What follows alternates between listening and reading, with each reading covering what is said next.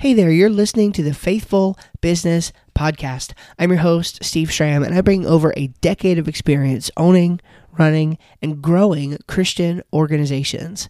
And in this podcast, I want to help you become a more effective leader for Christ and serve your clients and customers well. Welcome to the show. Relationship marketing is a powerful and often overlooked aspect of business that I think is just so important for us Christian business owners. It's clear that this game of life, this game even of business, is about people. We recently had on G. Michael Price talking about his book, Chase People, Not Money. And I just really loved his thinking and his philosophy around this. And it just strikes me as something that's so obvious when it comes to relationship marketing, building relationships with people and using the power of the people who you already know in order to make things happen.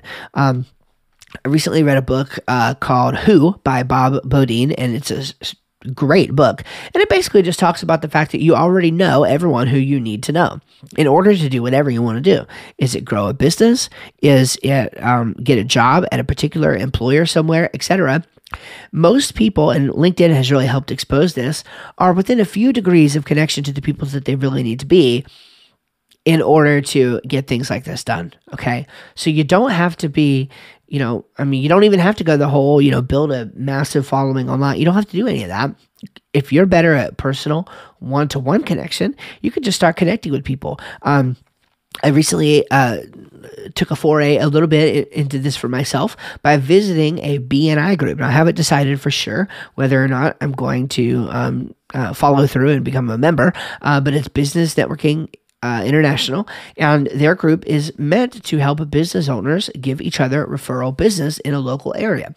And it's really cool. It's a way to build up a relationship with a specific number of people whom you have a loyalty to, and you are able to connect with them and grow your businesses together through the power of referrals. So, relationship marketing, building relationships with people. Now, there's multiple ways to do this. You could build a relationship through a video or a podcast or a blog. You could build a relationship that way with folks. It's a little bit different kind of relationship marketing, but you could do what doesn't scale and reach out to people individually and make connection with them there, even through those methods as well. For example, maybe you put out a blog. On that blog, you have a lead magnet so that you have somebody coming in and giving their email address in exchange for something that you want to give them of value. Say it's a PDF or an email course or a video course or something like that.